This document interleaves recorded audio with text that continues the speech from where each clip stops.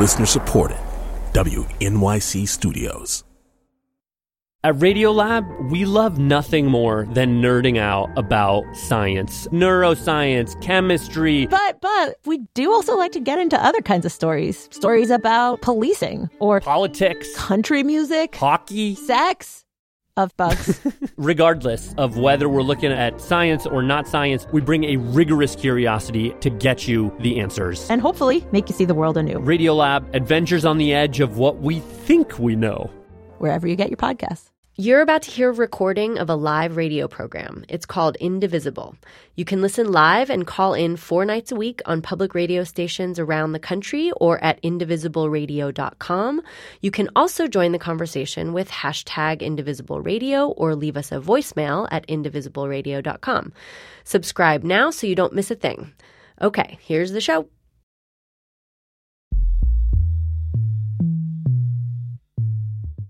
This is Indivisible, public radio's national conversation about America in a time of change.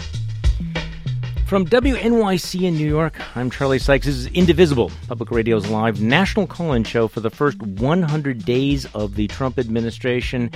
And this is our 12th week of the Trump era.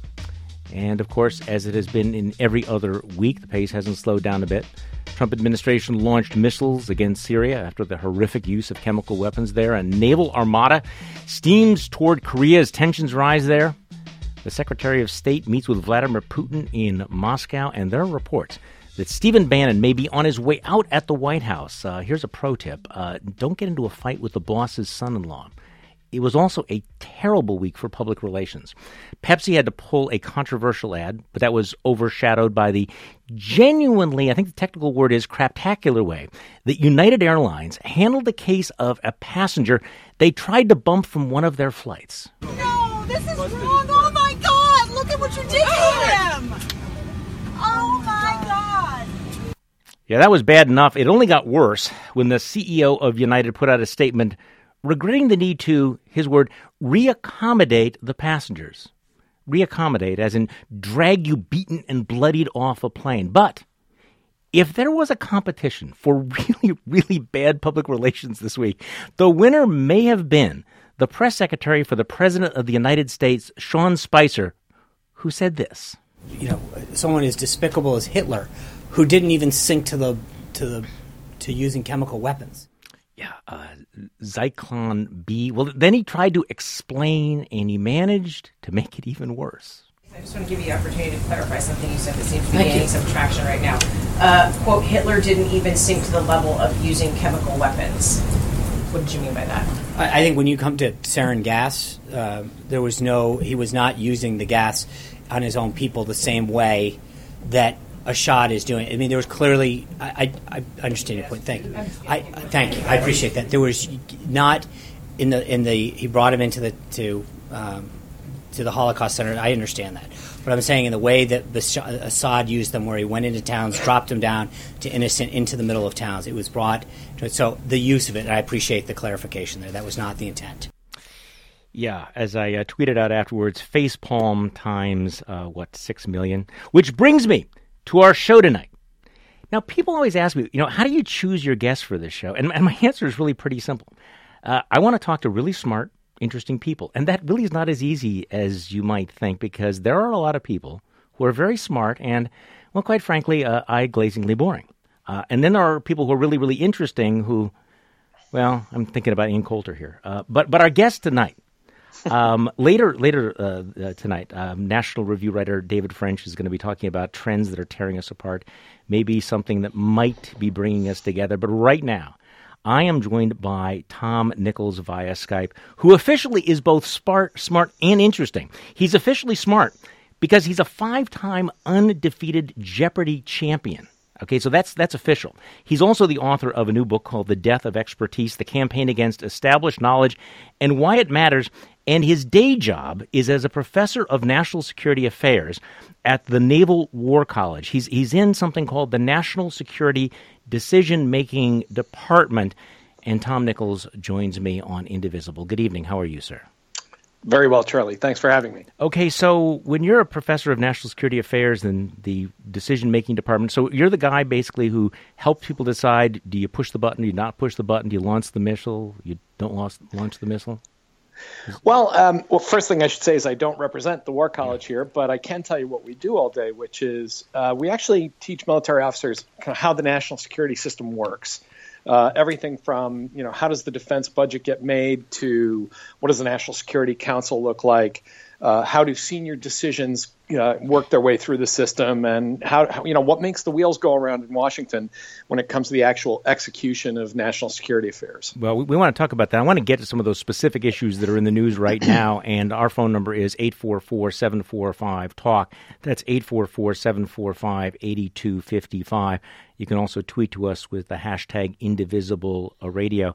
And one of the things I want to talk about is, what is the Trump doctrine? What was actually happening right now out in the Pacific Ocean? We've gone from a president that was talking about America first, now suggesting that if he sees horrific pictures anywhere in the world, he might do something about it. But Tom, I want to start off by talking about your very, very provocative book, The Death of Expertise, which you describe as a Google-fueled, Wikipedia-based, blog-soddened collapse of any division between professionals and laymen, students and teachers, knowers and wanderers. In other words, between those of any achievement in an area and those with none at all. And what you write is that what you fear has died is any acknowledgement of expertise as anything that should alter our thoughts or change the way we live. So basically, are you writing a defense of elitism? Well, part of the problem is that, and in this last campaign especially, people have fused the notion of expert and elite. And they're not always the same people. But it's almost become a kind of resentful charge that if you're good at something, if you know a lot about something, if you have a lot of background in something, you're an elitist. As one of my friends likes to say, elitism, if you're flying in an airplane, you want that pilot to be an elitist about flying. You don't want him to be overly democratic about who should be at the controls. And I think that kind of elitism, is something worth defending. But I think people have taken this notion of expertise and fused it to elitism as a way of saying, anybody who knows more than you is trying to run your life and tell you what to do. And I think the president used that to great effect during the campaign to say, we don't need these people telling us what to do. The Brexit campaign did the same thing. You don't need experts running your life, telling you how to do things. But it's really more of a defense of just knowing things and, gaining knowledge and trying to listen to expert advice with a strong sense of critical thinking rather than simply telling people to just obey experts. Unfortunately, it comes across that way when people use that term elitist. Well, and also, but the flip side is, of course, the democratization of our debate, that everybody gets to participate in these debates. And a lot of people really sort of believe that everybody is, entitled to have an opinion on everything. We need to listen to all these voices, and that everybody has the possibility of being an expert on pretty much everything. I mean, right? I mean, I'm all for the democratization of information and knowledge, and for the participation of people in their own system of government. I think one of the things that led me to write the book is that people not only want to express their views, but they want their views to be taken with equal seriousness on all issues, whether they know anything about them or not. People want to have very strong views about what we should do in Syria or North Korea or China, while at the same time they have to admit that they don't know where Syria is. In a democracy, everybody gets to express their opinion, but in a republic full of people who are engaged and participating in their own system of government, we don't have to take all opinions with equal seriousness. But the experts, of course, have let us down in the past, haven't they? I mean, we've looked to experts to run wars. We've looked to experts to solve a lot of problems, and they have failed. Isn't there a legitimate skepticism of the expert class? I think people should always be skeptical of anyone who says, "Look, just do what experts tell you to do." I would never encourage people to walk into their doctor's office and say, whatever you say, I'm not going to seek a second opinion. fill me up with, stick me with whatever needle you happen to be holding. Nobody is trying to argue that. On the other hand, people focus on expert failures, which do happen. And of course, experts make mistakes. We're fallible. We're human beings. But they focus on those failures almost as a way of getting off the hook for ever having to listen to experts at all. Your doctor was wrong about eggs. Therefore, you don't have to listen to him about anything, including the fact that you might need to lose a few pounds. The experts were wrong about, the economy. Therefore, you don't ever have to listen to anybody about how to manage your money. It really kind of gets out of control with this attempt to find every expert failure while never giving any credence to the many, many expert successes that help people live a pretty healthy life every day. And this dovetails, and you make this point as well. We've had a lot of discussion about whether we live in a post-fact era. You're suggesting that we're also living in a post-knowledge era, and this is one of the things that contributes to the breakdown in debate. You actually write about how conversation becomes kind of exhausting. You wrote at one point in politics, the problem has reached ridiculous proportions. People in political debates no longer distinguish the phrase "you're wrong" from the phrase "you're stupid." To disagree is to insult. What did you mean there? The word that's at the root of all this, and the word I use in the book that perhaps rubs people the wrong way even more than elitism, is narcissism. I think America is in the grip of an epidemic of narcissism where we've all become so thin-skinned and so attached to our own beliefs and so embracing of our own biases that we can never stand to be told we're wrong about anything. And when we hear that we're wrong, we immediately take offense. We immediately believe that someone's calling us stupid or worthless, and we simply can't. That's why I say in the book, conversation is exhausting and exasperating. Because you have no common basis of fact to be able to work around. There's also the loss of gatekeepers, which is a problem in this whole issue of fake news, not fake news. When it comes to determining, what is true, what is real, the average person is kind of struggling with this, aren't they, Tom? How do I know what to believe? Which expert do I rely on? What's the answer to that? Well, there's no doubt that the world has fewer gatekeepers than it used to. And I suppose if you speak to younger people, they would actually tell you that's a really great thing, that we're no longer living in a world where, a bunch of old white guys in a corporation in New York City pick the half hour of news every night. And there's something to that because I think, again, diversity is a good thing, brings in more voices and more points of view. On the other hand, with no gatekeepers at all, it's easy for people, either through ignorance or ill intent, to flood the zone with bad information, to just completely overwhelm the public space with bad information. And I think people have to be a little choosier about this because I will put this much back onto the public, that most people really don't go to the internet or to cable news or wherever they're going looking for new information. They go there to find information they already agree with. Confirmation bias. Exactly. And the problem is if you go looking for something you already believe, the odds are 100% you're going to find it. Was there a tipping point? How did we get here? Was there one moment or one development that turned this from us from being a society, as you point out, back in the dark ages before the 2000s when we actually understood the difference between experts and laymen? Was there some moment or development that took us over the edge? Well, I don't think there was any one moment, but like most conservatives, I want to blame all bad things on the 1960s, and I think. And you're usually right. You're right.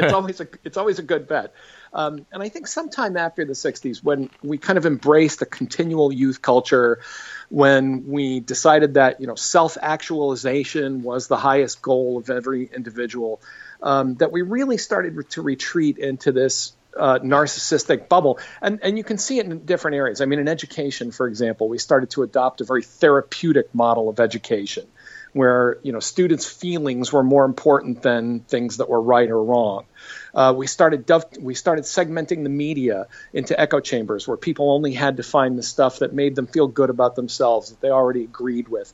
And then if there's one thing, I suppose, I hate to ever point directly at the internet because I think the internet came after this began, but it certainly put this phenomenon on a massive amount of steroids, where we carry this little galactic answer machine in our pocket that will tell us anything we want to hear at any moment.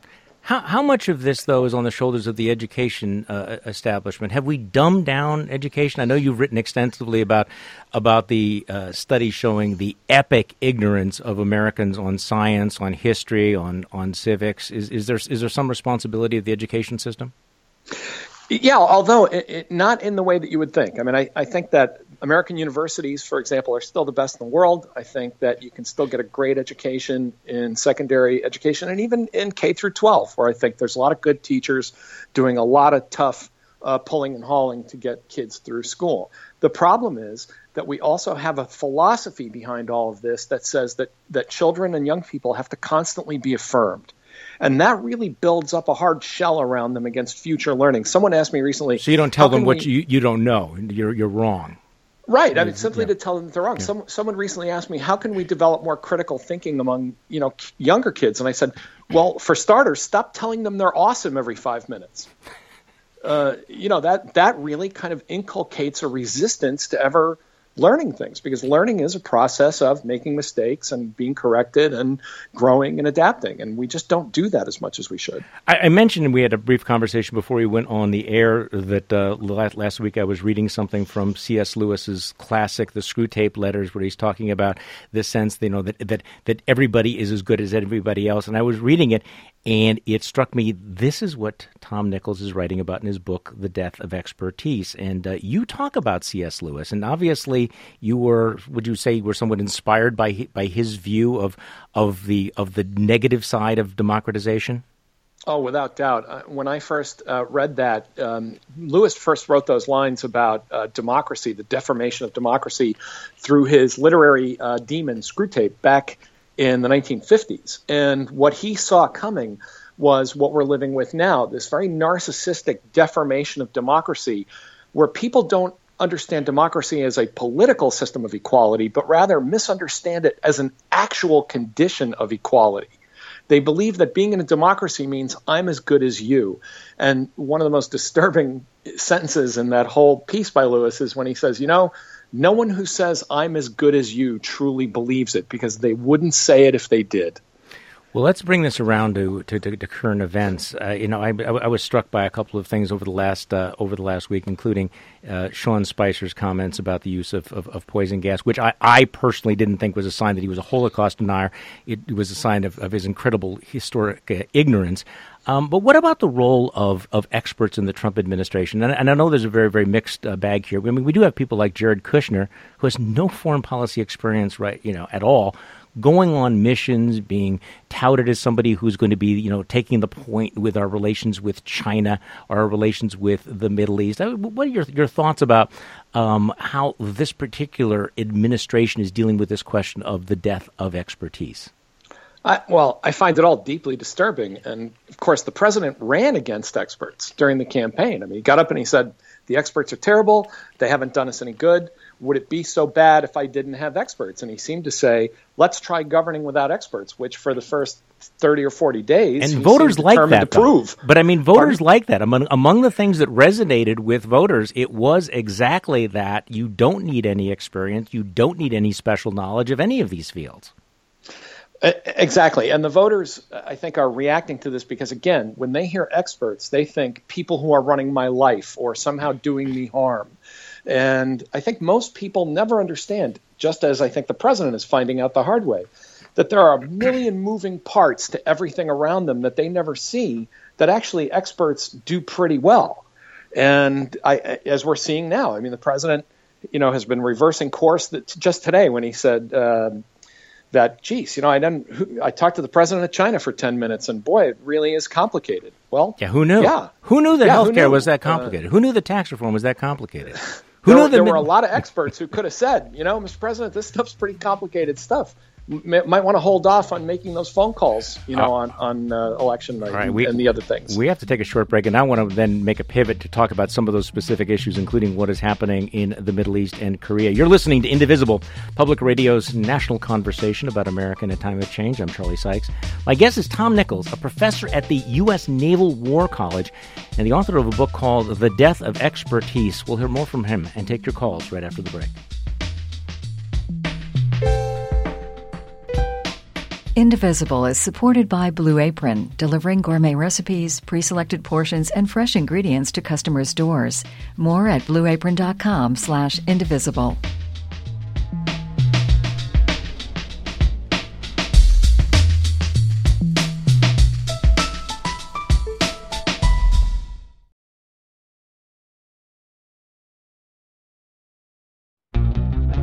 While some colleges ramped up police presence on campus, others responded to protests against Israel's war in Gaza by giving students a seat at the table. I'm Kai Wright, and on the next Notes from America, meet a young negotiator from Brown University. We'll explore what divestment actually means and how views of victory in this movement vary depending on where you sit. Listen wherever you get your podcasts.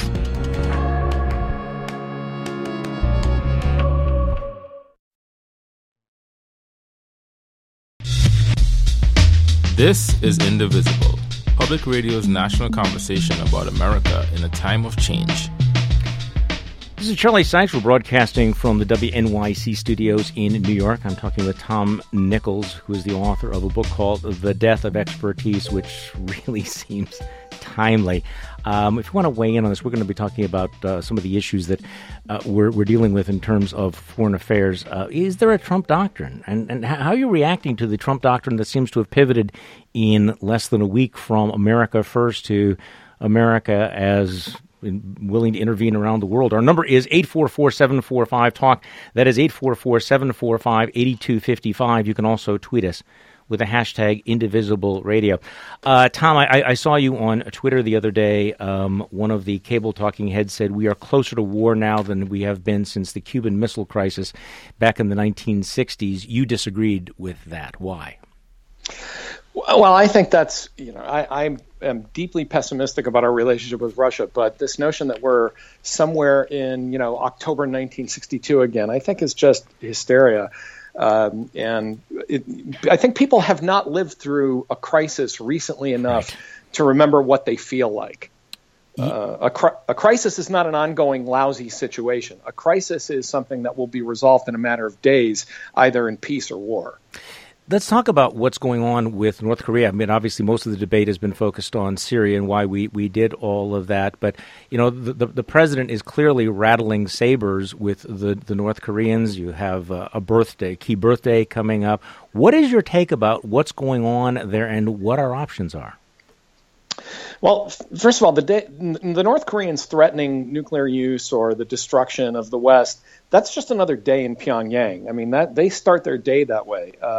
Back in the 90s, when Bill Perry and Ash Carter were over there trying to negotiate, they were saying things like, tell us where you're from, we'll turn that into a sea of fire. They used to use that one a lot. We'll turn it into a sea of fire. And so I think some of this is kind of the standard North Korean rhetoric. The problem is now they've had a series of successful nuclear tests, and I think they're feeling themselves much more on a par with Japan, South Korea, the United States, much more able to resist their patrons in China, to whom they don't seem to listen anymore.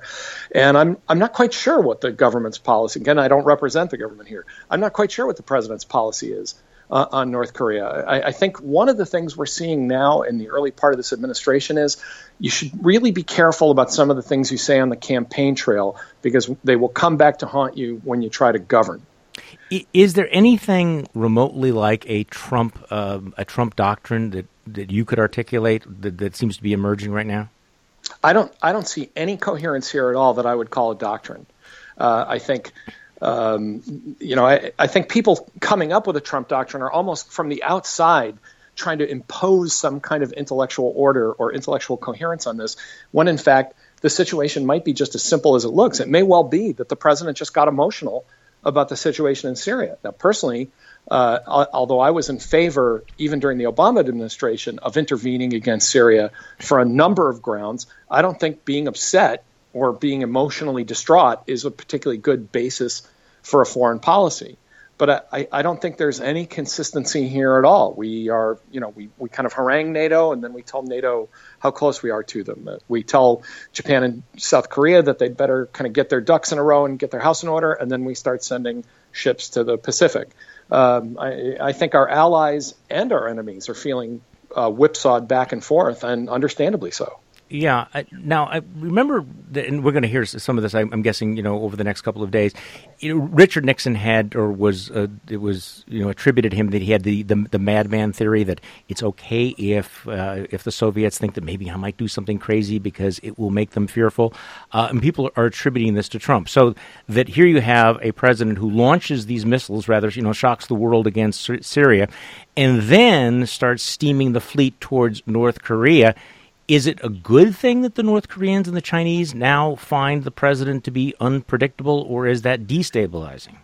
I personally don't think so. And it's important to remember that by the time Nixon, and he never publicly enunciated it, but did say, hey, if the North Vietnamese think I'm a little crazy, that wouldn't be the worst thing.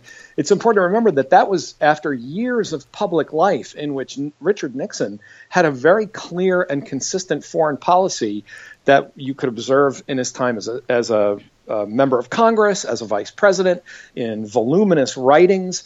So when Nixon would say, hey, I'm reaching the end of my patience, people would take that seriously because they knew who Nixon was and what he stood for. Whereas in this case, I don't think it's so much that unpredictability, so much as it is randomness. That it's sort of, you never know what you're going to, which policy you're going to get on any given day. And I think that's a different problem, because then it simply forces your opponents to just assume that you don't have any consistent or coherent preferences. And I think that makes things less stable rather than more. Let's go to the phones. George from Roseville, Minnesota. Good evening, George. Welcome to Indivisible. Oh, good evening. I'm out here from New York, so it's good to hear you guys. What sparked my interest was the quote from Screwtape. Another exchange in that dialogue is, God wants me to think, what can I do? The devil wants me to think, what's going to happen to me? And I recall the Cuban Missile Crisis, and LeMay and the generals were pushing to bomb them because they were afraid of what might happen, whereas, the late president actually could think beyond, and what can we do? And what troubles me, sending ships to Korea reminds me a lot of the missile crisis, and we have a commander-in-chief who has no direct experience with how disastrous war really is. So I'm somewhat troubled, and I wish we could think beyond how does this affect me, and what can I do to correct the root problem? All right. George, thanks for the call. I thought it was interesting, Tom, if you heard the interview that President Trump gave where he's talking about, how powerful these submarines were. These submarines are much more powerful even than the aircraft carriers. Well, yes, because they have nuclear weapons. He's talking about nuclear weapons. Yeah. And I think... I think all of us, but I think it's especially disturbing, obviously, the president doesn't. I think everybody in the modern era has become a little too casual about the way we talk about nuclear weapons. I don't miss the Cold War, but one thing insofar as I can look back and say that there was a better time, it's that people understood when they were talking about nuclear weapons, they were talking about something very, very serious. And now we sort of throw the word around as though, it's just another tool in the box. It's not. Nuclear weapons are different. And I think we just talk about it too much. Let's go to Monmouth, Connecticut. Tom from Monmouth, Connecticut. You're on Indivisible. Good evening. Yes, good evening. So am I on? Yes. What do you think the Trump doctrine is? Trump doctrine is a person of color, African American, and college-educated and proud of it. I think the Trump doctrine shows that, strong military presence of America, but on the other side, I think it's one of hypocrisy of not taking care of business at home, and that we can't be, number one, the world's policeman. I know there's world crisis in the way, but if we're going to respect human rights, we need to have a single standard, no matter if it be the Rohingya Muslims in Burma that's being oppressed, or in Africa, South Sudan. How come that's out of the picture? And even back home, taking care of our veterans and the poor and the homelessness, nothing's been mentioned about that. And good fences don't make good neighbors along the... What I want to ask you about this, the whole thing, we can't be the world's policeman, which I think that Donald Trump made very clear during the campaign. But when they say, anytime you see these horrific pictures of, children being gassed, we have to do something about it, Isn't that getting pretty close to being the world's policeman? The problems was with Vietnam and that, and the war on poverty that didn't work out. Okay, thanks for the call. I think we have. This again is there was clearly a segue there between candidate and president, isn't there? Well, the problem is when you're a candidate, it's easy to say things when you're standing in a parking lot in Pennsylvania or you're in a big auditorium in North Carolina, because you're not actually responsible for anything. And then you actually get behind that desk and you realize that everything you do has some kind of impact. And so I think, this notion that, we can't be the world's policeman, that's easy to say until you're confronted with the reality that not acting has huge costs as well. I think that's something the public tends to discount, is that they're very critical of American action and involvement, but then, they don't think, as John F. Kennedy himself once said, the price of inaction can be dreadfully high as well. And I think, for example, with Syria, that price of inaction has been hundreds of thousands of people dead, use of weapons of mass destruction, destabilization of the Middle East. And there's been I think there comes a time when America has to stay engaged. And I hope that the president is now coming to that conclusion as well. And I hope that he surrounds himself with experts who understand, the situation and the consequences of those decisions. Tom, we could spend hours talking about this. I appreciate you joining me. Tom Nichols, a professor of national security affairs for the United States Naval War College. His book is The Death of Expertise, strongly recommended, The Campaign Against Established Knowledge. Tom, thanks so much for joining us on Indivisible. Thanks for having me, Charlie. Okay.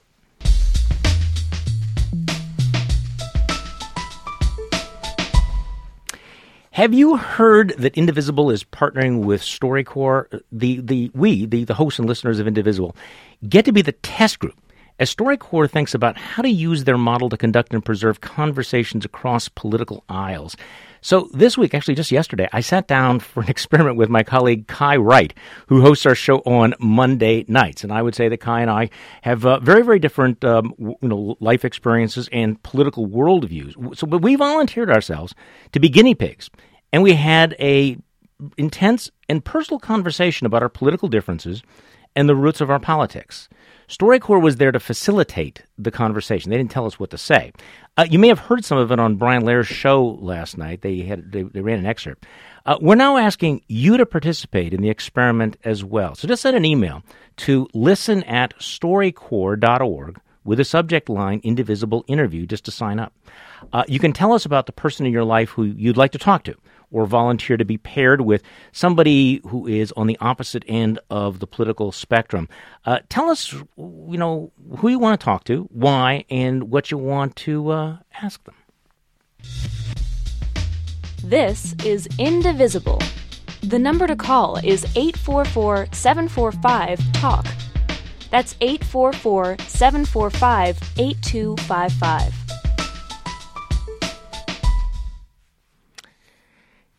It is my pleasure to introduce our next guest. I remember I told you that when selecting guests, I'm always looking for people who are smart and interesting. Tom Nichols certainly was, and I certainly know that David French is as well. David French, who is a writer for National Review magazine and very much a Renaissance man. And it is good to talk with you this evening, David French. Well, thanks so much for having me. I appreciate it very much. Well, there's so many things I want to talk to you about, and I know one of the things that was in the back of my mind. I know that you were in my home state of Wisconsin, speaking in Madison for my friends at the Wisconsin Policy Research Institute, and I know that you were talking on the subject of the trends that are tearing us apart. And I got so many comments about the event you did that I kind of wanted to walk through some of the things that you talked about. One of the things that we're debating, in this new Trump era is, is there any common ground? Is there a Venn diagram between left and the right? and I know that when you were in Madison, my good friend Mike Nichols from Wisconsin Policy Research Institute read this paragraph to you, and I want to do the same thing for our audience. The numbers don't lie. The Pew Research Center's polling on polarization is sobering. Republicans overwhelmingly think Democrats are close-minded, immoral, lazy, dishonest, and unintelligent, in that order. Conversely, Democrats think Republicans are close-minded, dishonest, immoral, unintelligent, and lazy in that order. So this runs pretty deep, doesn't it, David? Yeah, sadly it does. I started that event by asking a question of the audience, and I said, and I've been asking this, and I've spoken on this issue in a number of places around the country, and I always begin with this question. And here it is. Can you name one important social, cultural, political, religious trend that is pulling us together as a country as opposed to pushing us apart?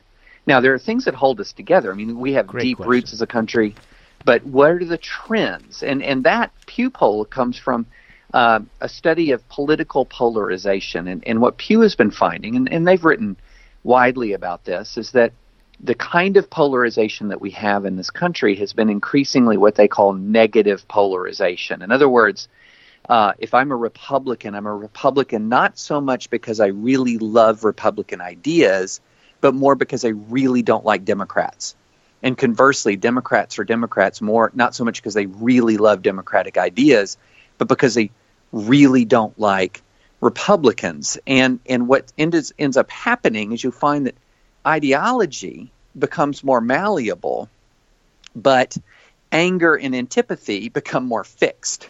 Yeah, and this is fascinating, and really your explanation goes to one of the questions that had me scratching my head through a lot of the last year, that it didn't seem to matter what specific position Hillary Clinton took or that Donald Trump took, that even when they flip-flopped on issues or reversed, it didn't change the polarities of politics. So basically, this divide is certainly a lot more than politics, and it's a lot more than any specific idea or policy, isn't it?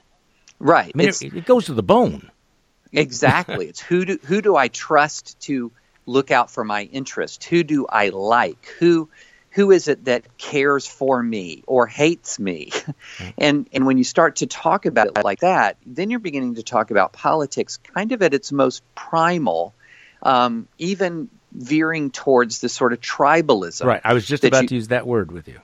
Yes, exactly. And so when you're talking about that, and then, that's sobering enough. And because remember what I said was, let's talk social, cultural, political, religious. If you look again and again, what you see in so many areas isn't so much the triumph of one view over the other, is more of what you would call the big sort, or what Tyler Cowen would call in his most recent book, The Complacent Class, matching. So you have far more Americans living in what are called landslide counties. These are the counties where one side or the other tends to win an election by 20 points or more than a spiraling number. I mean, I believe almost double the amount of Americans live in landslide counties than did in just a few years ago. So in other words, not only are you disliking the other side, you're less likely to even live in the presence of the other side, and that's a geographic trend, and it's been going on and accelerating. I mean, the number you just cited, I think we're getting close to 2/3 of Americans who live in a county that is a landslide county, which means that we have not only cognitively divided from one another, we have physically divided from one another, and it's certainly possible to go about your daily life never encountering someone who has these different points of view. Oh, yeah, absolutely. I mean, I remember being shocked when I was a student at Harvard Law School. I grew up in the South, in the rural South, and I kept encountering students from Princeton, from Yale, from Stanford, who were saying, I've never met anyone like you. I was thinking, well, I'm not all that unusual. I'm just a Southern conservative. There's a whole lot of us out there.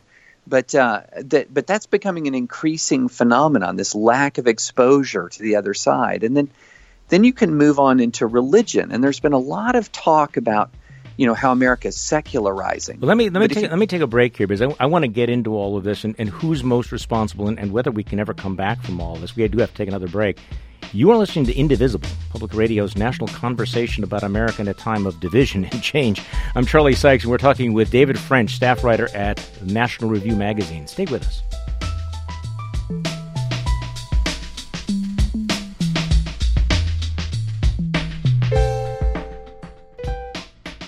Indivisible is supported by Blue Apron, delivering gourmet recipes, pre-selected portions, and fresh ingredients to customers' doors. More at blueapron.com/indivisible.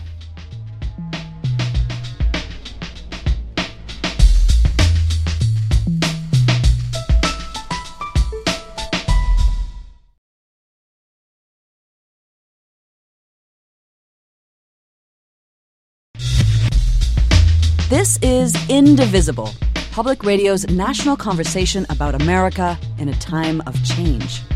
This is Charlie Sykes at WNYC in New York. You're listening to Indivisible. I'm here with David French, staff writer for National Review Magazine, senior fellow at the National Review Institute, also an attorney and an Iraq War veteran. You might remember the name because, of course, he briefly toyed with the idea of actually running as an independent for president. We're taking your calls on this issue of being divided. And then David raised that question. He's asked the audience if you could think of a single thing, cultural, political, where the nation is actually being drawn closer together. And I know that when you asked that question in Madison, nobody could think of a single thing. Our number is 84. So we'll ask our audience, is there anything that's pulling us together? And also the other question I want to get to is, who's most responsible? What is driving this? Our number is 844-745-TALK, 844-745-8255. We're talking about this division. You were mentioning the way religion is also playing into this tribalization of American culture. Yeah, there's been a lot of sort of top-line analysis that says America is secularizing. And again, the data shows this rise in the people, the nuns, the N-O-N-E-S, not N-U-N-S, Right.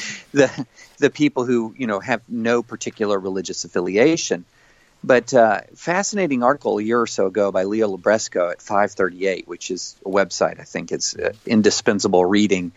And she found that, look, if you extrapolate out the numbers, what's actually happening is America is becoming more secular and in some ways more religious. In other words, the religious traditions that are known as being sort of more zealous and dedicated, like evangelicals or Mormons, are also growing. And that what's disappearing is sort of the nominal middle. And so America is sorting, like it's sorting geographically, it's sorting religiously towards people who are both more and less religious. And so, again, here you have this trend. It's not that America is secularizing. It is secularizing, but it is also growing in absolute numbers the people who are more religious. And so that's, again, a point that creates challenges for unity around ideas and culture.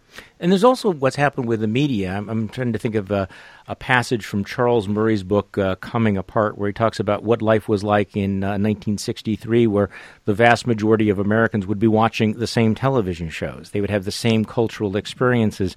That certainly no longer exists. You can have your own very discrete universe on so many different levels today. Oh, that's absolutely right. Several months ago, the New York Times had these maps where it was showing the maps of popular television. And the funny thing was, especially to me as a huge Game of Thrones fanatic, is that if you look at the Game of Thrones viewing map, it's almost like overlaying the Hillary map. And if you look at sort of, for example, the college football viewing map, it's like overlaying the Donald Trump map. And so you have people who just watch and are interested in different things. I found that funny because I'm a red state conservative who apparently has blue state television sensibilities. But I watch Game of Thrones in order to understand the Trump White House. Okay, let me ask you something else that you wrote at one point about who is responsible for this. And I think there's a long list of people, but you wrote at one point, a generation of liberal elites has grown up steeped in a culture that believes that millions of fellow Americans are not just wrong, but evil, racist, sexist, homophobic, and drawn to religious faith as a vehicle for their bigotry. Talk about that for a moment. Yeah, that's what hit me in the face when, again, as I said, I went from the rural South and went to a small Christian college in Nashville, Tennessee, to Harvard Law School. And really encountered this idea that was pervasive, that no one wanted to even hear what I had to say because what I had to say was inherently bigoted, or that even upon learning my political point of view, I was presumed to be a terrible human being, just a bad person. And you see a lot of that online. It cascades the more you speak. And that works the other way around, though, as well, doesn't it? Well, let me say this. Until the present campaign, I wasn't quite so sure that it was that, because there was sort of this old stereotype that I'd heard so many times that conservatives believe liberals are wrong, liberals believe conservatives are evil.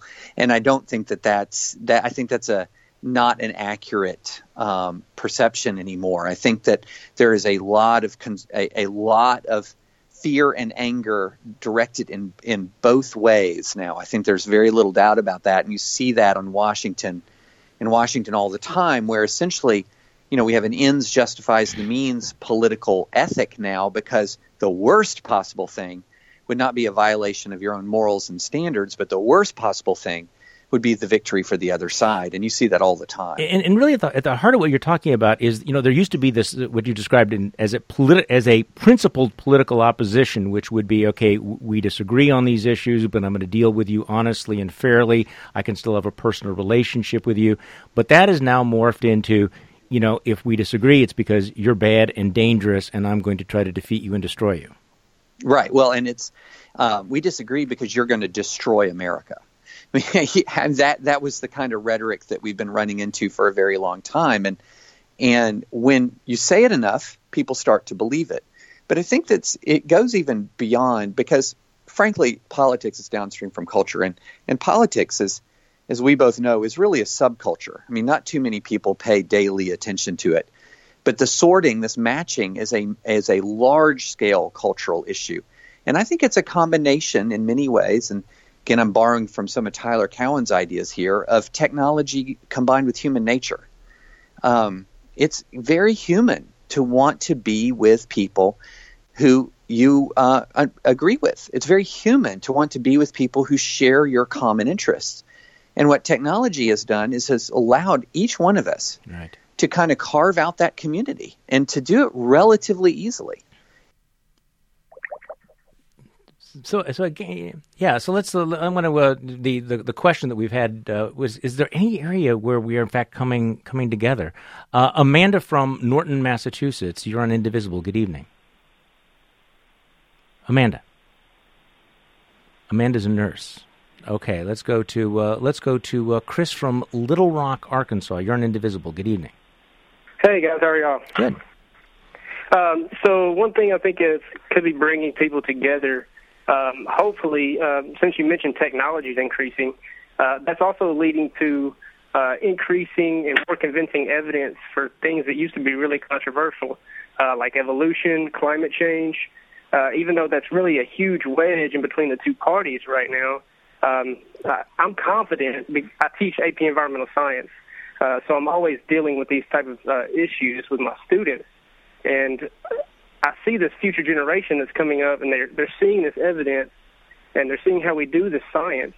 And I'm hoping that eventually this will bring the two, sides of the coin together. Okay. And also another thing that gives me hope is these Republican governors and other legislators that are embracing clean energy, all over the country. Okay, Chris, thanks for the call. So what do you think, David? Is that a possible area where we're coming together? Because I got to tell you, I'm not seeing that.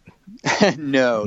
I don't think science is bringing us together, because science, although it can answer scientific questions, it doesn't answer philosophical questions. It doesn't bridge cultural gaps. So you could have 100 Americans in a room who completely agree, say, for example, that humans are involved in climate change. They will then start to squabbling based on things like trust, past history, tribal, the sort of the geographic matching that we're talking about who's best equipped, who they trust to combat it, and through what measures, through what means, and to what degree, and how important is it to relative to other problems. And science isn't really good at answering all of that stuff.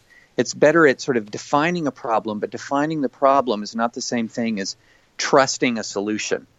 and are discovering who you're going to trust for the solution. And when you have cultural divides as great as we have, that's a real issue. Well, one of the callers off the air throws up the possibility. What about something like the legalization of medicinal marijuana? Is that one of those issues that might cut across some of these cultural lines? It does cut across political lines, but I don't think it's an important cultural moment or change. It's when I was talking, there are things that still bring us together and some things that we agree with. I mean, like, I don't think that United Airlines, for example, is very popular right now. But is that a materially important change in our culture? No, it's kind of a moment. And there are things we do come to consensus on, or there are attitudes that change without adjusting the underlying greater growing split. Okay, now you've anticipated me that the one thing that I do see that was pulling America together was the reaction to United Airlines because of the shared experience.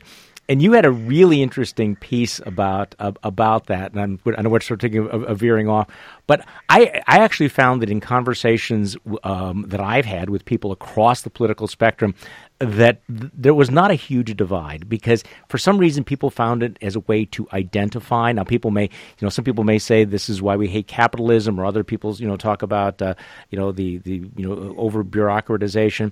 But that was one of the things that I think touched a nerve, and maybe it's because we could all imagine ourselves in those circumstances, and it's an indication of sort of the imbalance of power, right? And whereas you wrote just the complete death of common sense. Yes, well, and it's the shared misery of air travel. I mean, how many people do you know that say, "Boy, I cannot wait to get to the airport, go through security, and sit in coach"? I mean, it's a means to an end, and particularly writers and professionals who travel an awful lot and have a platform.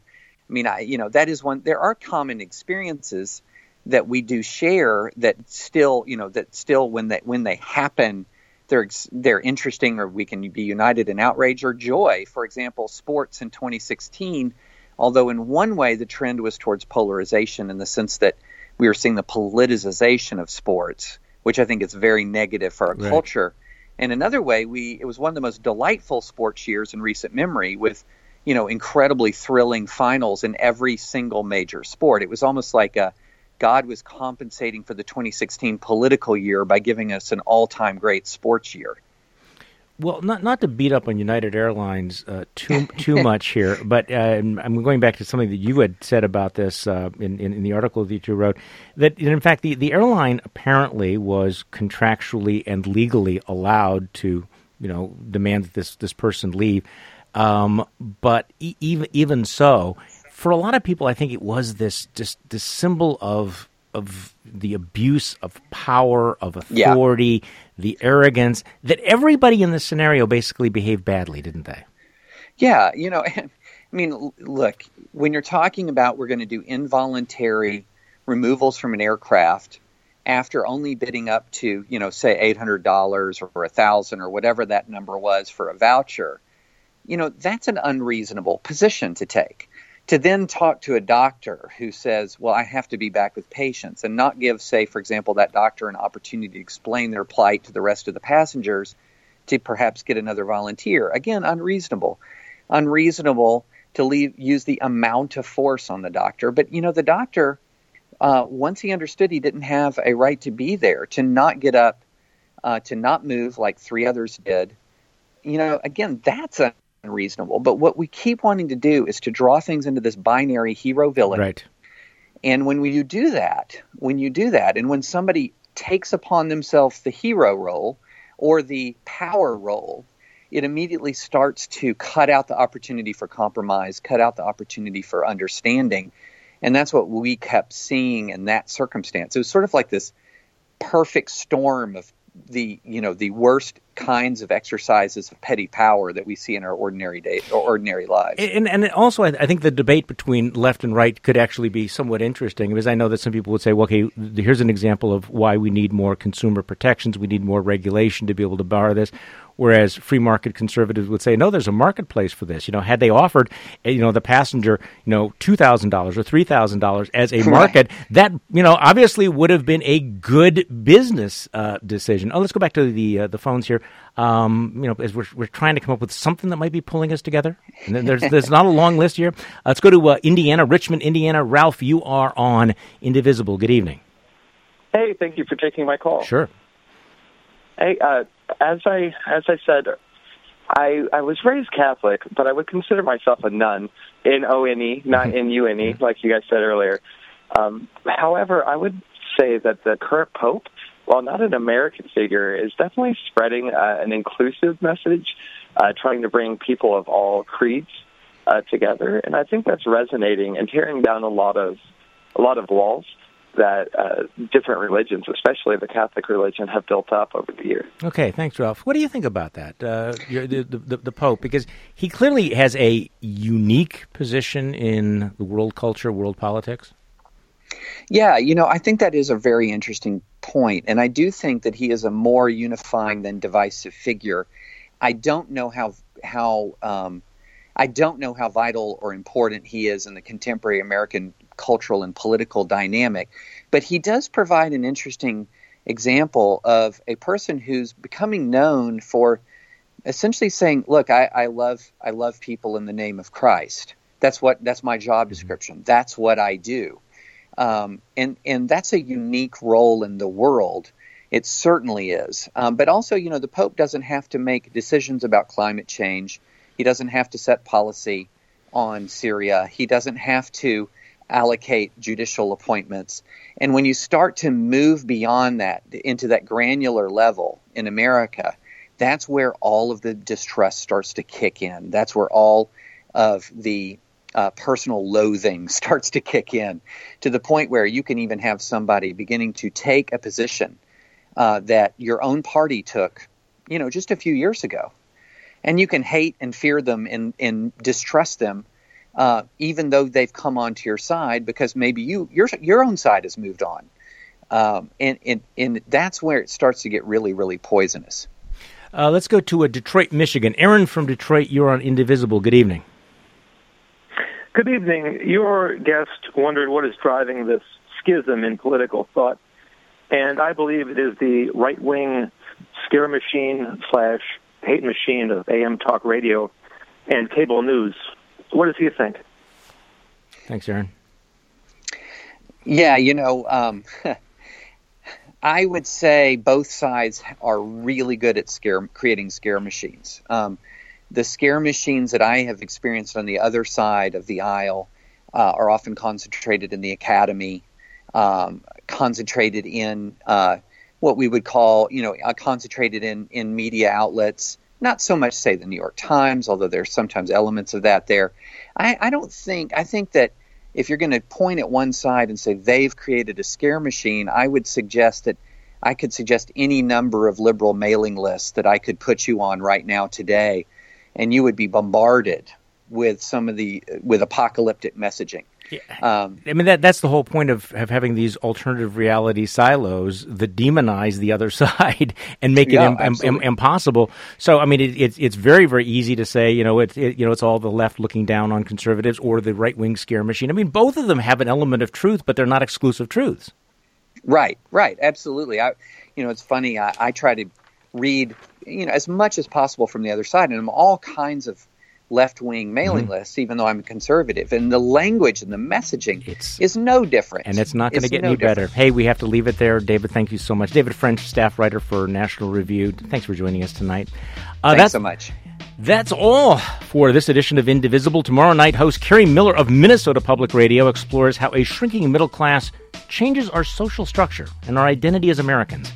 Until then, you can keep the conversation going at indivisibleradio.com, where you can leave us a comment or a voicemail at any time. You can also tweet using the hashtag IndivisiBleRadio. I'm Charlie Sykes. See you next week.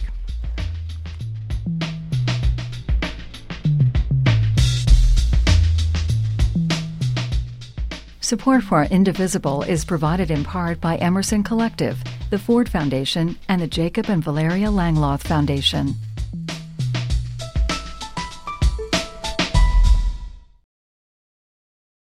If you like the Indivisible podcast, rate and review it and tell your friends. And thanks for listening.